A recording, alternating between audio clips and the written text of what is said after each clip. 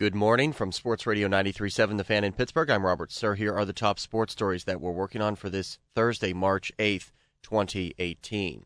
Penguins 5-2 winners in Philadelphia last night. Sidney Crosby had 3 assists, setting up Connor Sherry for a pair of goals in a 5-minute span of the second period to give the Penguins the lead. He just keeps working hard, and his game doesn't change, regardless of, what situation he's in or minutes or, role, that kind of thing. He always has the same work ethic. After a 15-game scoring drought, Sherry was bumped up to the top line following injuries to Brian Rust and Dominic Simone. Penguins pull a point ahead of Washington for first place in the Metro and are a combined 5-1 against the Capitals and Flyers this season.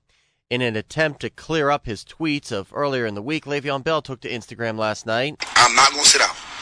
I'm going to be in the facility week 1. It's just going to be a rerun of last year. I'm not going to go to camp.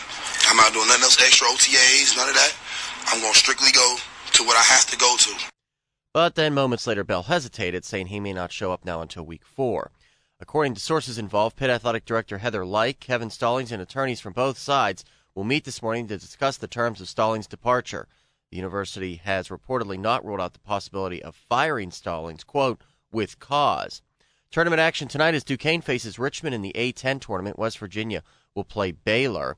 Pirates beaten 13-5 by the Blue Jays yesterday. Tyler Glasnow did not finish what was to be a 3-inning start, exiting after giving up 7 runs on 3 walks and 6 hits, despite striking out 5 in 2 1/3. One of those days, I guess.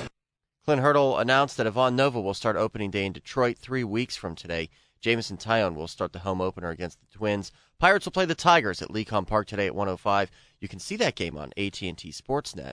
The NBA says it's reviewing 2011 allegations of sexual assault against Mavericks owner and Mount Lebanon native Mark Cuban and the decision by prosecutors not to pursue the case. Prosecutors' report detailing the decision not to file charges stated that, quote, there's no evidence to corroborate the complainant's statement and there's no evidence contradicting the claim. I'm Robert Sir for Sports Radio 93.7 The Fan.